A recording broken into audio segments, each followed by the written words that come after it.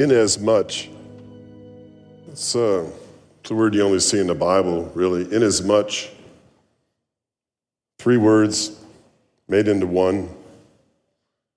Meaning to the extent that, inasmuch as, or to the extent as, to the degree which, or you live in such a manner as, inasmuch. Jesus uses the word. We'll get to that soon. Inasmuch, to the extent you live your life. How are you living your life? And is your life being lived with the appropriate purpose and depth of meaning? Inasmuch. 3 weeks ago, we talked about your life being a story. Usually there are about 4 different characters in a story. Some of us play these different characters at different times. The first one I mentioned was, of course, a victim. Sometimes we are truly a victim. We are victimized, we are wronged, we are betrayed. The Holocaust, obviously, you have victims. 25% of our culture is abused, victimized. Children are victimized. Human trafficking is the victimization. Pornography is the objectification of women. It's a victimization. Some of us play the role of a victim, though we really weren't truly victims. In other words, a true victim or one who is not a victim can, if they so choose, develop a victim mentality. This is a problem. A victim mentality and a victim mindset pretty much ruin our lives. Those are two of the things that we can do. We can be a victim with a victim mindset, and we can play the role of the villain. The villain is one who has been victimized, but is now against everything and everyone in their life, so as to put them down to exalt themselves, so as to rationalize their behavior or to elevate their opinion of themselves by putting others down. Those 2 things in our culture right now are probably the 2 most prevalent, distinctive things that this culture is dealing with. The victimization of a person, a victim mentality that follows, where everything is going against them, or the second thing, to play the villain, to put everybody down. Those 2 things. The third character, of course, is the victor. It is the person who at one time was a true victim, or perhaps had a victim mentality, or even was the villain in their own life. Maybe even self-loathing on some level. That victor comes out of that weakness. And the victor who's come out of that weakness is so even more the hero in their own life. They've overcome. They might slide back in on a bad day, bad afternoon, bad discussion, but all in all, the hero, the victor, is now the lead protagonist in their own life. And of course, they don't do that on their own. They do that with the help of a voice. Every character in every story, in every movie, has a voice. A counselor, a mentor, a coach, a therapist, a family member, somebody speaking into their life, bringing them beyond where they are, out of victimhood, out of villainhood, into their own story that has purpose and meaning. That was week 1. Week 2, we talked about mindsets and mentalities. We get, unfortunately, set in this hardening concrete of a mentality, where if we're not careful, it can become permanent. That we don't expect anything outside this mentality, not even beyond it. We don't expect much out of anybody, really. Maybe we expect too much, and we're constantly disappointed. But the fact of the matter is, the way we perceive the world, the way we think, the way we interact with one another, the way we define God, interact with Him or don't, has all seemingly been solidified, and it's hard to go beyond that mindset. I liken this to, as I talked about this trip to New York my wife and I made. The food was phenomenal. The pastrami in the deli, the corned beef the meal, I mean, it was just off the charts. I'm trying to think, how do these people eat like this all the time? They must be so disappointed when they go somewhere else. These things are off the chart good restaurants. And we landed in Asheville and had to make a decision. Gee, do you want to go to Ruby Tuesdays or do you want to go to Culver's and get a butter burger? Our mentality is such that we become accepting of even mediocrity. And we have to be reminded now and again that there's more to the Lord. There's more. We have to, listen, taste and see that the Lord is good. Psalm 34:8. We have to taste. Some of you like wine. I never really got into it. But when you drink wine, what I learned from observation is has to do with fragrance. There's a lot to do. Taste and fragrance go together as two senses. Everybody knows that. It has to breathe. I don't really get that. And you acquire a taste for wine. Now, if you want to talk about acquiring a taste for beer, I have 3 lifetimes experience in that. Though it's been 35 years since I've had one, I developed an appetite for a taste for most any of them. Well, we do that with the Lord too. We taste, but sometimes he doesn't have the flavor other people are explaining to us or describing. And our mindset, our limitations, our lack of understanding, our lack of a voice in our life threatens us really going beyond where we're at. It's tragic. We need to taste and see that the Lord is good.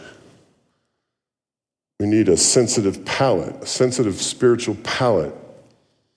You know, that's why I come in here. We don't plan half this stuff we do in this service.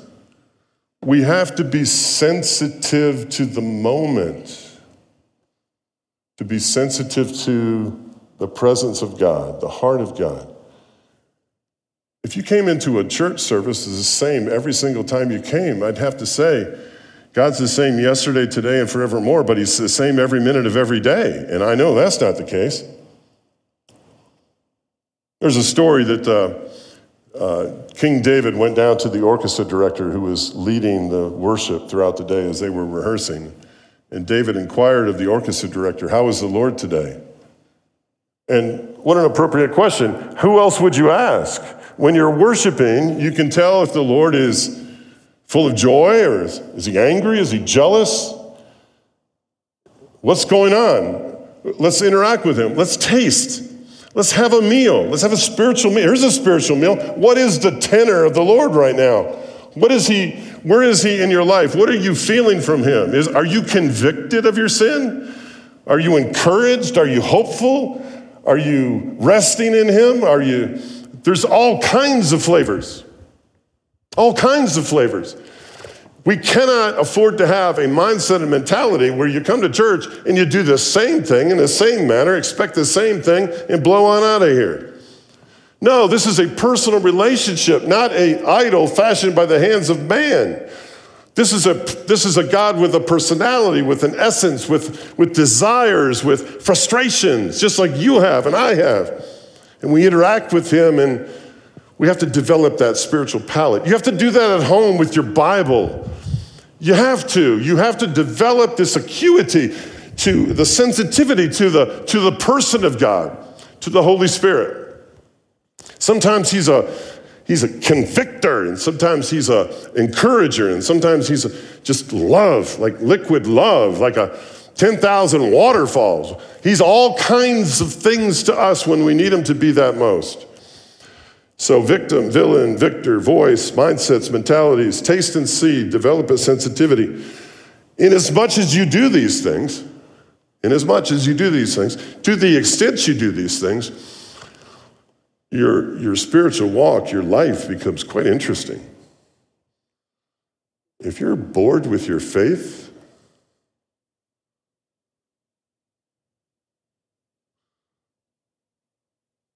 you're missing something. You need a voice in your life. You need someone to help you. You need a partner. You need to shake it up.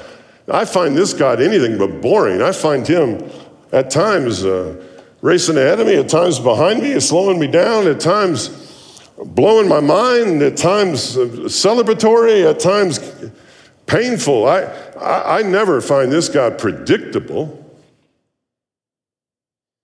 Inasmuch, to the extent that, to the degree that you seek him, these things. So what can we understand about this God? Let's stretch, please, let's stretch where we are a little bit anyway. How does this God we worship perceive us and life? He perceives us as the apple of his eye.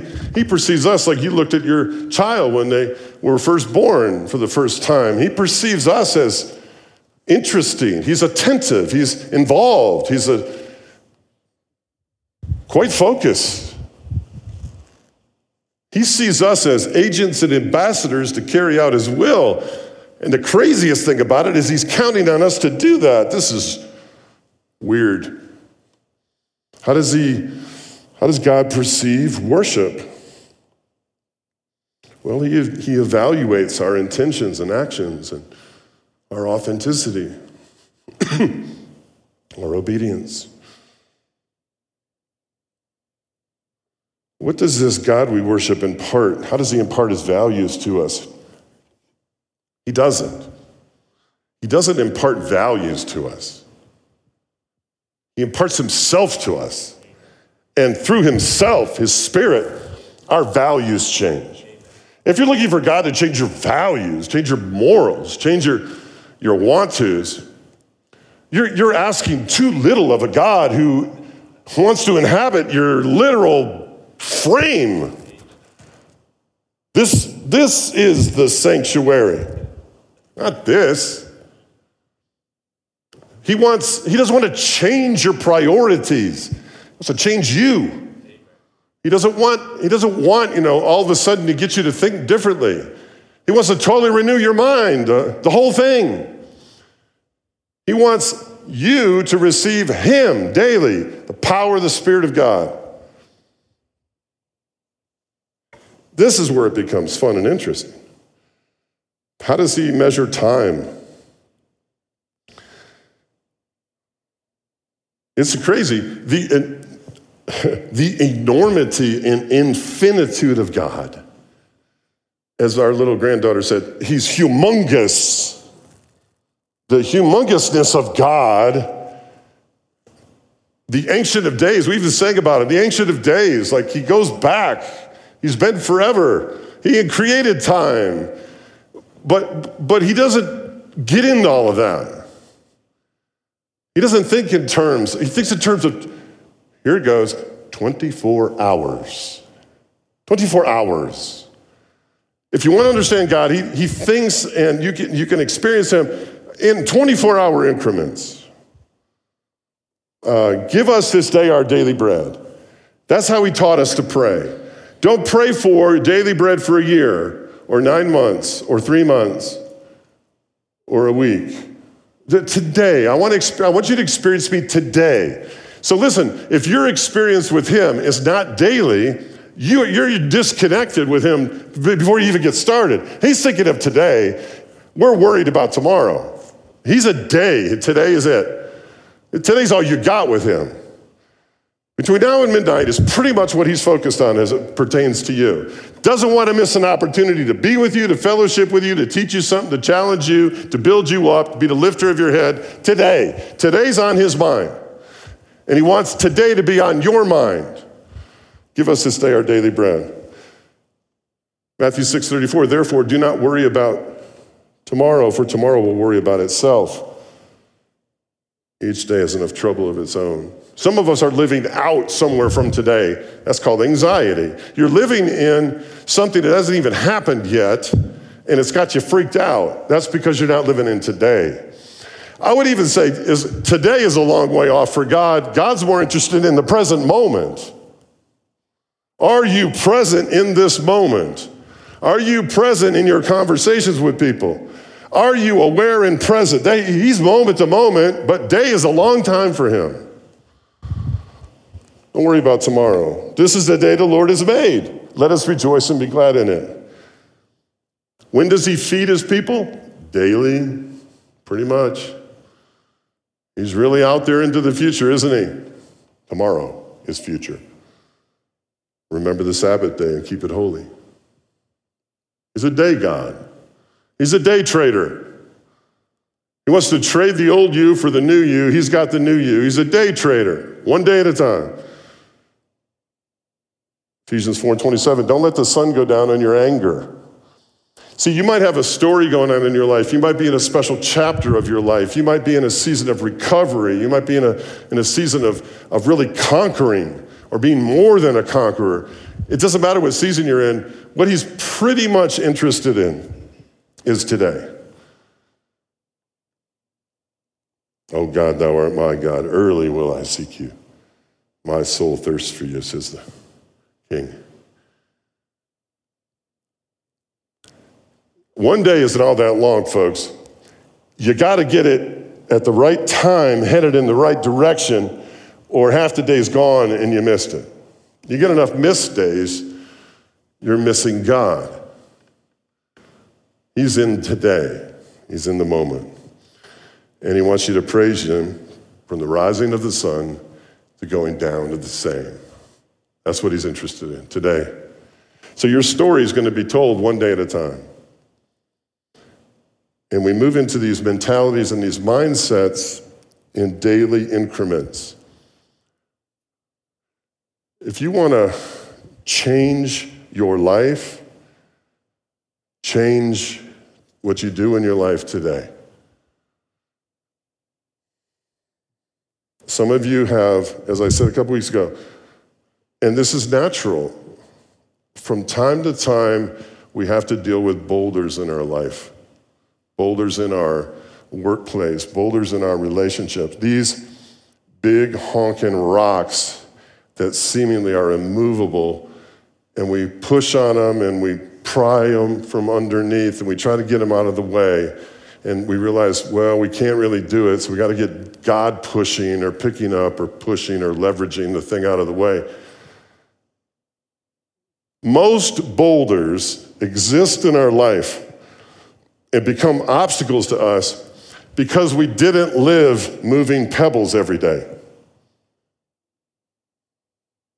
If you just deal with pebbles, you can fix a relationship, you can reach your goals, you can make the money you need to make for your family.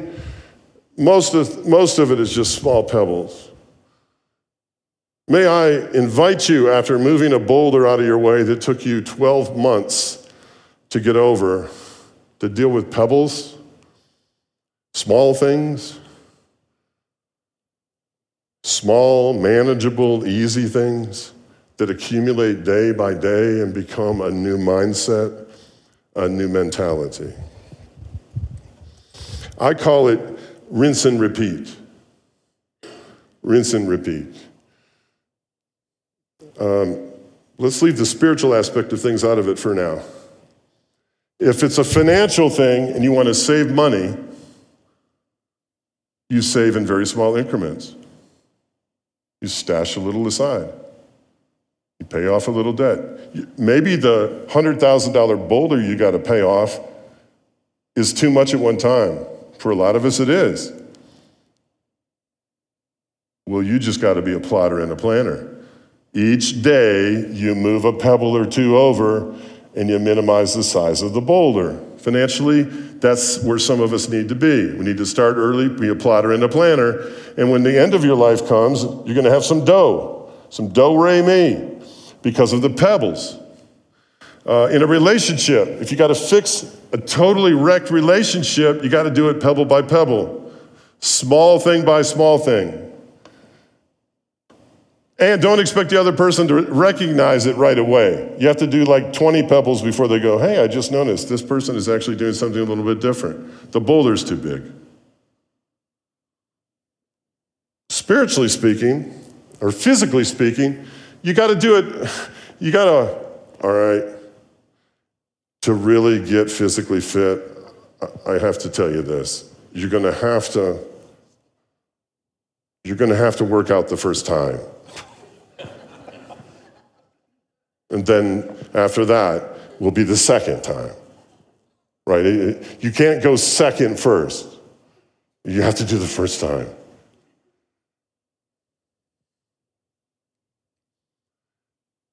And it's funny,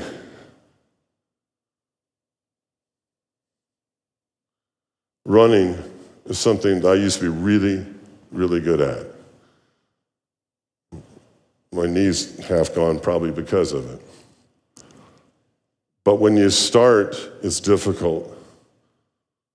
But after a while, it's effortless.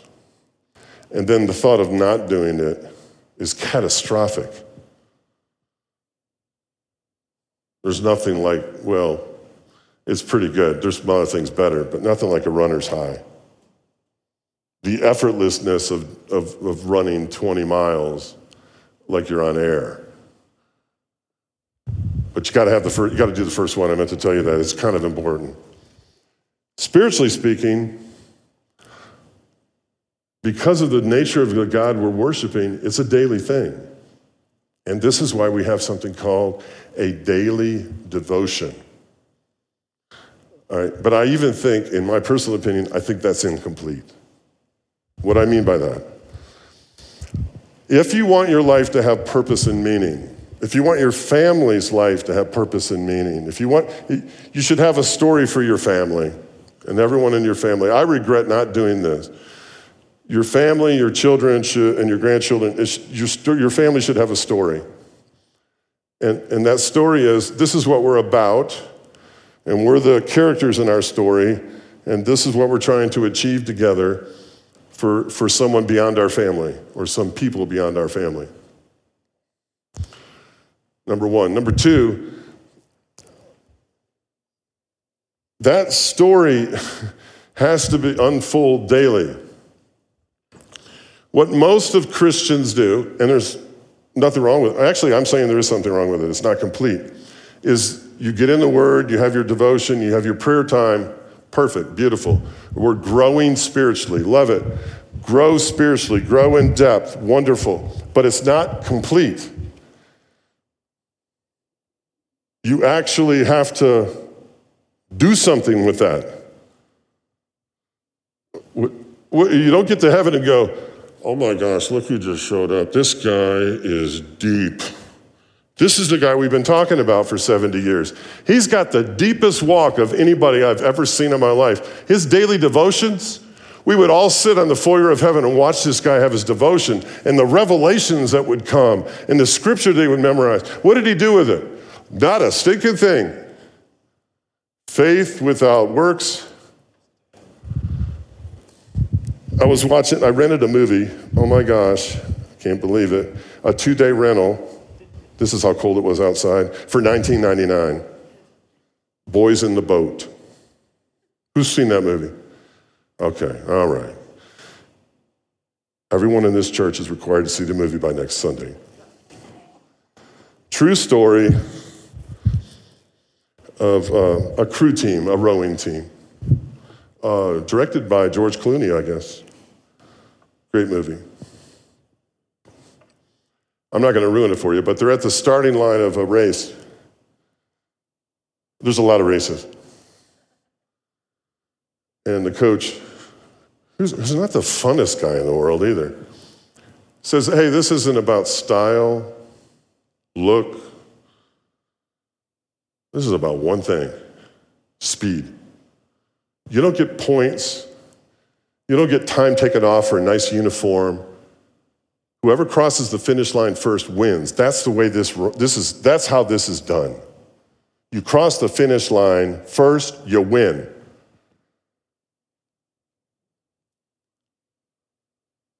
In our life, we have to cross the finish line. We have to do something with our understanding and our knowledge and our friendship and our intimacy with God. As wonderful and necessary all of those things are, we have to do something with it. It has to be shared with someone else. It has to be invested in someone else. It has to be given away. It has to be testified to. You have to celebrate and testify to what God has done in your life. It has to impact someone else. It's not for our own personal enjoyment. God is not a hobby. He wants us to do something with what he gives us daily to give to someone else. okay? Now, some people lean too far one way and others lean too far the other. We're not called to live a cloistered monastic lifestyle wherein the only recipient of the grace of God in our life is us. We're called to live among other people who have similar issues, who have been victimized, have a victim mentality, who are villains in their own life, or villains in their own family, villains to their own career, and we're supposed to impart to them something we've got from God. Not only that, we're supposed to impart God to them, not what he's given us. Because all he's really given us is himself, okay?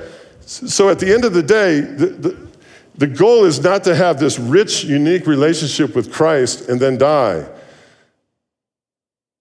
The goal is to have that unique, rich, intimate relationship with Christ and having tried every single day of your life with his help to get rid of it. That's daily devotedness to him for the purpose of helping someone else. That's purpose and meaning.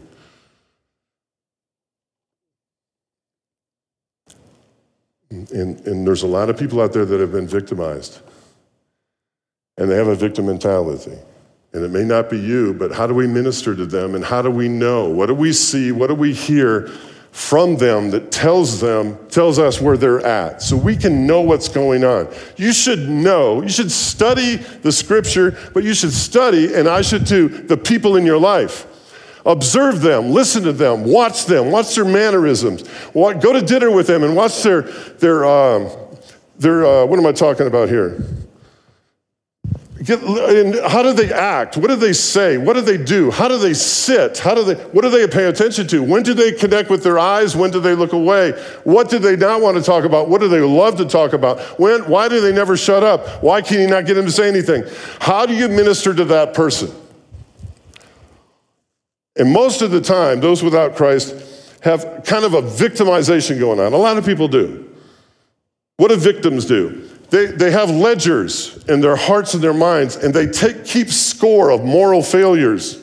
They look for mistakes made in people's lives, and they hold on to them. They become moral police in people's lives so as to keep up with where people are, where they're not, and the mistakes they've made, so it rationalizes the fact that they're not doing much either.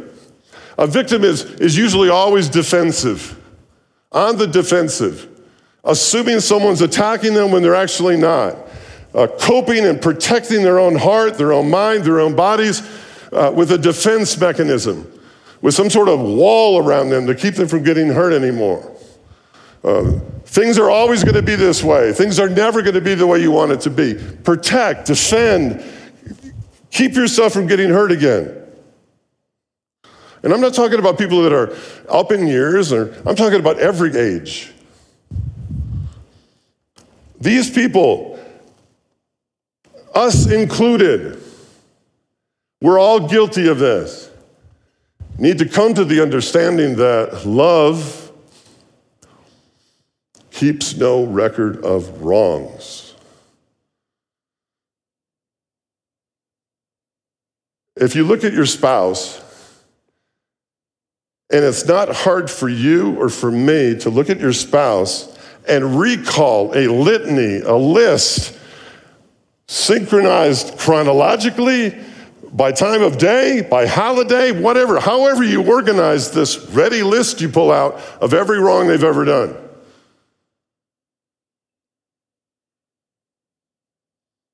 Love keeps no record of wrongs.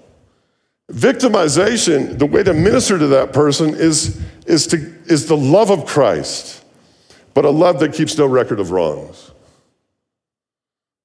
I get it all the time. Someone will come into the office and they'll sit on the sofa. It takes about 15, 17, 18 minutes.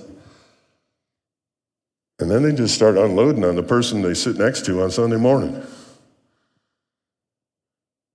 Love keeps no record of wrongs. Love keeps no record of wrongs. Love keeps no record of wrongs. That's a mentality. That's a mindset. That's a protective thing. That's how you minister to people like that. But how do you undo that? I get so tired of this. There's this idea that, here's a mindset and mentality, there's this idea that if I go to this altar or this church and this guy lays hands on me, I'll be delivered, I'll be set free. Or if I go to another church and they do that, or another church, okay, never mind 25 solid years of being a victim and being defensive and protecting yourself. Never mind all of that. Can God do that in an instant? Absolutely. Does he normally do it that way?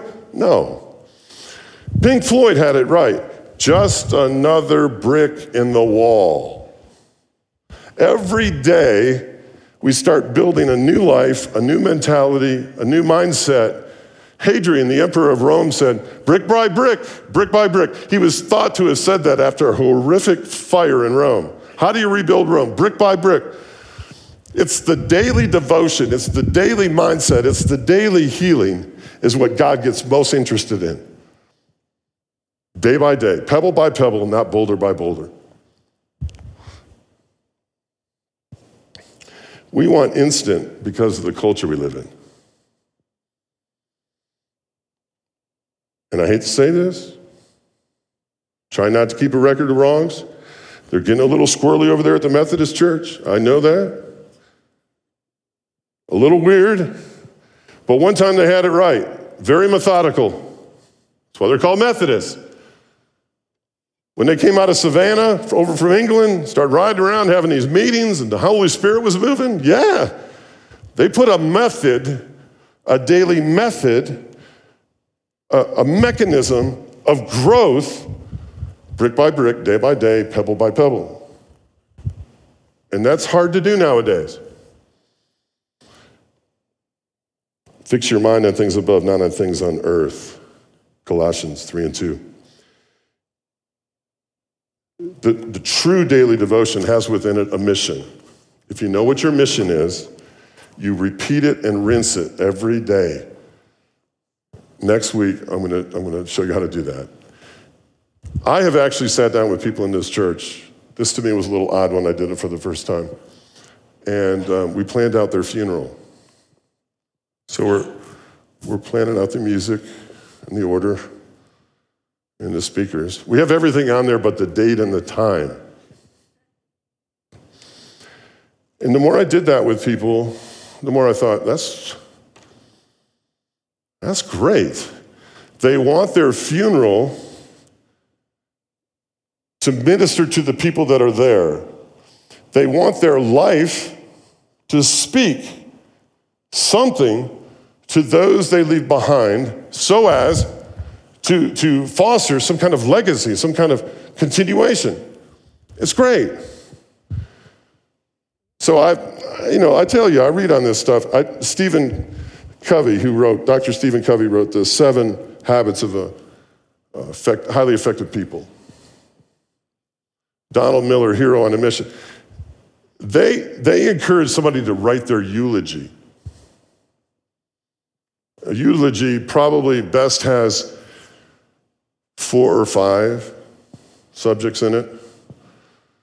Your eulogy written by you is what you would want people to earnestly hear about your life as it pertains to family, friends, work, church. What would you want accurately, authentically said about your life as they looked at your family, your friends, your work, and your church?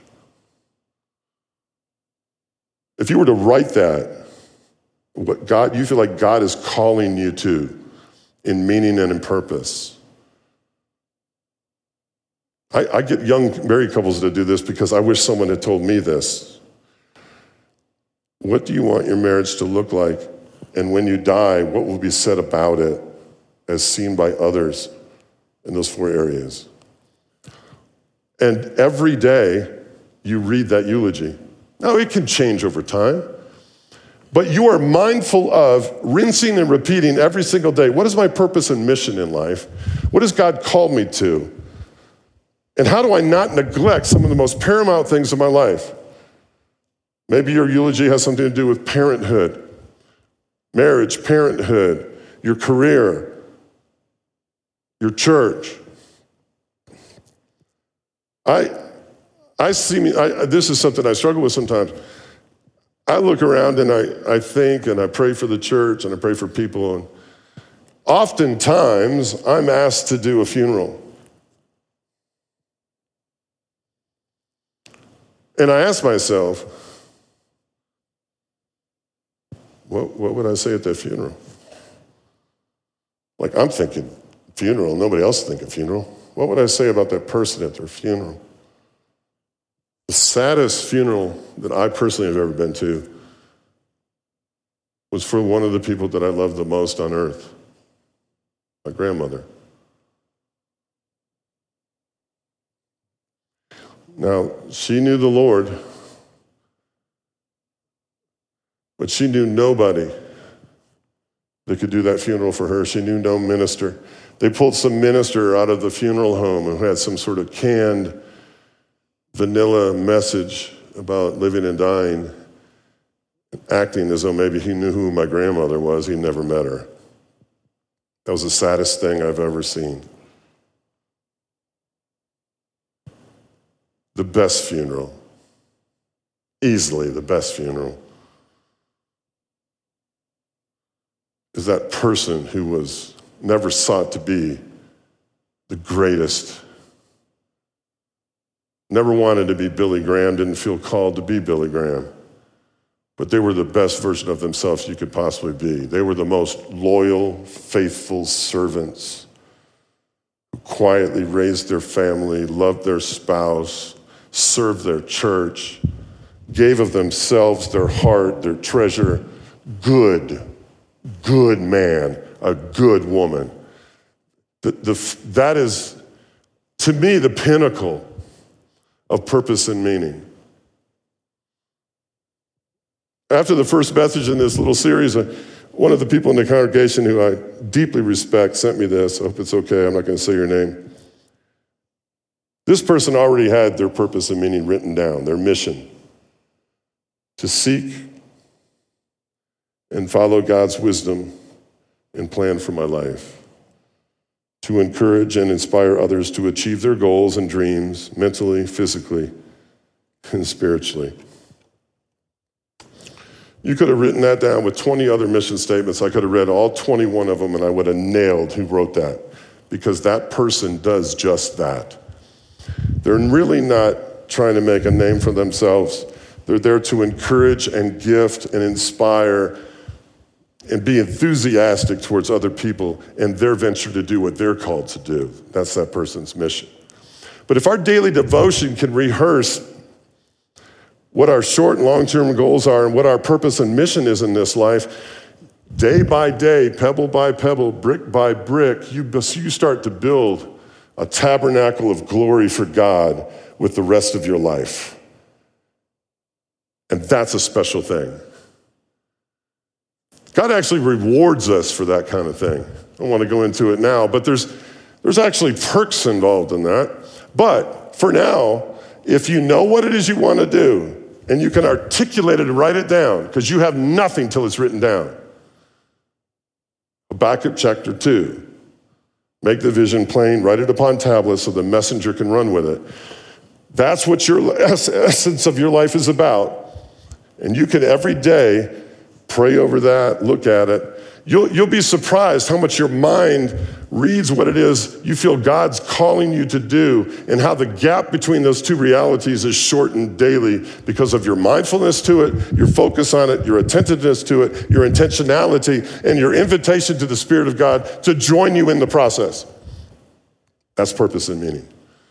It's purpose and meaning beyond oneself for the glory of God in other people. I'm going to read this to you, and this ought to wrap it up. This guy here says it a whole lot better than I can. His name is Jesus Christ. All the nations will be gathered before him, and he will separate them one from another. As a shepherd divides his sheep from the goats, and he will set the sheep on his right hand, but the goats on the left. Then the king will say to those on his right hand, "Come, you blessed of my Father, inherit the kingdom prepared for you from the foundation of the world. For I was hungry, and you gave me food. I was thirsty, and you gave me drink. I was a stranger, and you took me in. I was naked, and you clothed me. I was sick, and you visited me. I was in prison, and you came to me. Then the righteous will answer him, saying, Lord, when did we see you hungry and feed you, or thirsty and give you drink? And when did we see you a stranger and take you in, or naked and clothe you? And when did we see you sick or in prison or come to you? And the king will answer them and say to them, assuredly, I say to you, inasmuch, to the extent that, to the manner in which, as you did it to one of the least of these, my brethren, you did it to me. Did. You acted. You served. You clothed. You fed. You counseled. You prayed for. You embraced. You hugged. You listened. You kept no record of wrongs. You did. You took the depth and the richness of your spiritual intimacy with me, and you did something with it. You did something. You didn't keep it for yourself. You did something. Inasmuch and to the extent as you did something, you did it unto me. Yes, one generation will proclaim to another the goodness of the gospel of Jesus. You did something, you said something, you prophesied something, you encouraged someone, you shared a word with them, you shared a scripture with them, you did something, you clothed them with righteousness, not just clothing. Now you can call this and end up with a social gospel, but still miss it. The daily devotion is the intimacy and the friendship and the longing and the love and the togetherness for a purpose and a meaning beyond ourselves. Beyond ourselves. Inasmuch.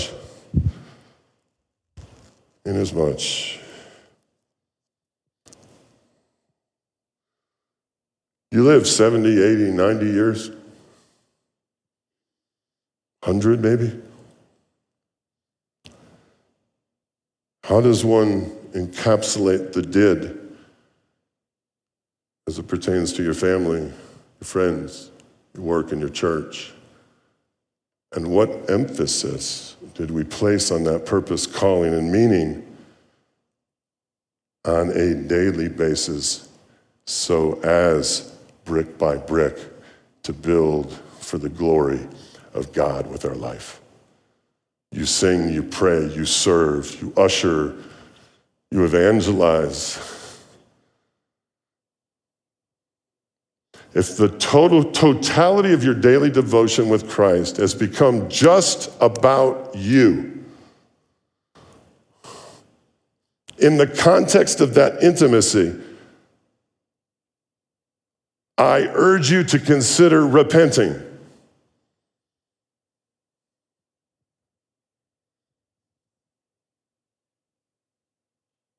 The last thing you would expect someone to say about a daily devotion, if you've made it just about you, you know, I don't need to tell this to you, it is for you to receive and you to give. We have to find those outlets, purpose and meaning.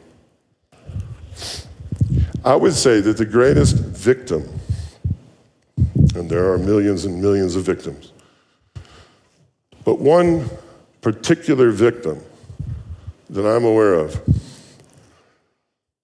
had every solitary opportunity to defend himself, to make a case for himself, to defend his honor and his example, his teaching, his life, his father. If anyone on this earth was ever more wrongly accused and victimized, physically and spiritually, it was Jesus Christ. No victim on earth can say that he can't relate to being a victim. You would expect defense, self-defense, vengeance, You would expect, something. The wrath of God, the judgment of God, the lamb before the shears. Silent. Silent. Apart from these words, forgive them, Father. They know not what they do.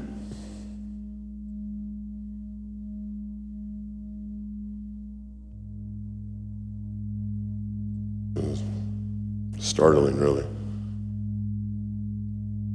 The solitary last thing you would expect to be said in that moment was said. Not only said, but meant. Forgive them, Father. They know not what they do. Could easily have been the villain,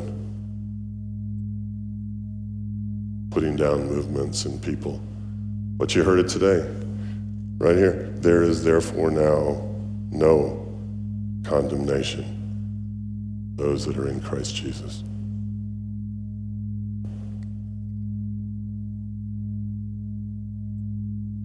Those apostles got ready to come out of their room and their huddle, start to go all across the earth, make their way over to India, France, North Africa.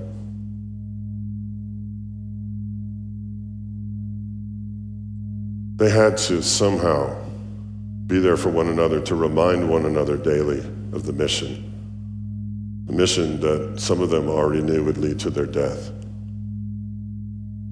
their purpose and their meaning. Yes, they wanted the intimacy with Christ, but they wanted the message more than anything else to be heard, received, acted upon. They wanted to build the kingdom.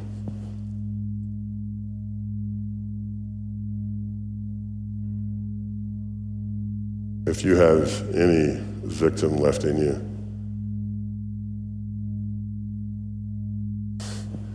any unforgiveness,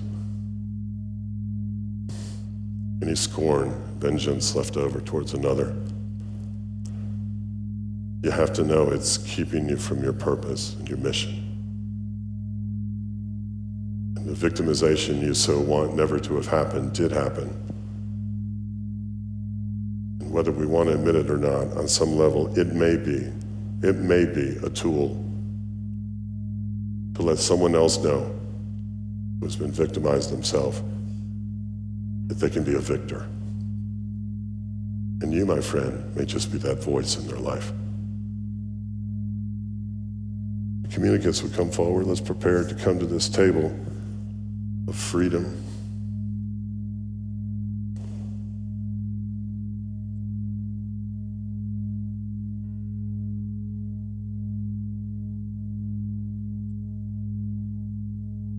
Let's pray.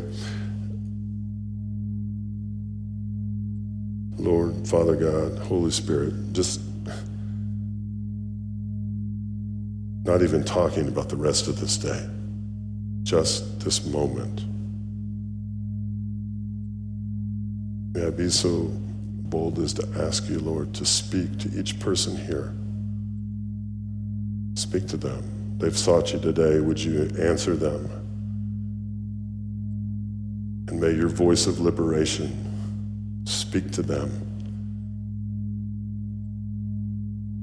at whatever intensity is necessary to know they're loved, they're valued, they belong, and they have a mission and a purpose and a meaning. Would you, Lord, be revelatory to that end? As we examine ourselves and come to the throne of grace, may that grace be like 10,000 waterfalls, cascading on every thought, every feeling that we have, cleansing and clearing our conscience of every bit of guilt, that we may freely be who you freely need us to be to those who are in bondage in the weekend days ahead. In Jesus' name, we take the broken body of Jesus Christ and the blood of the Lamb. We consume them and ask you, Father, to be a consuming fire in our own life. In Jesus' name. And everyone said, amen. Okay, you know the drill. If you're visiting, just follow somebody. You figure it out. Come humbly to God today. Have a sensitive palate and taste and see that the Lord is good.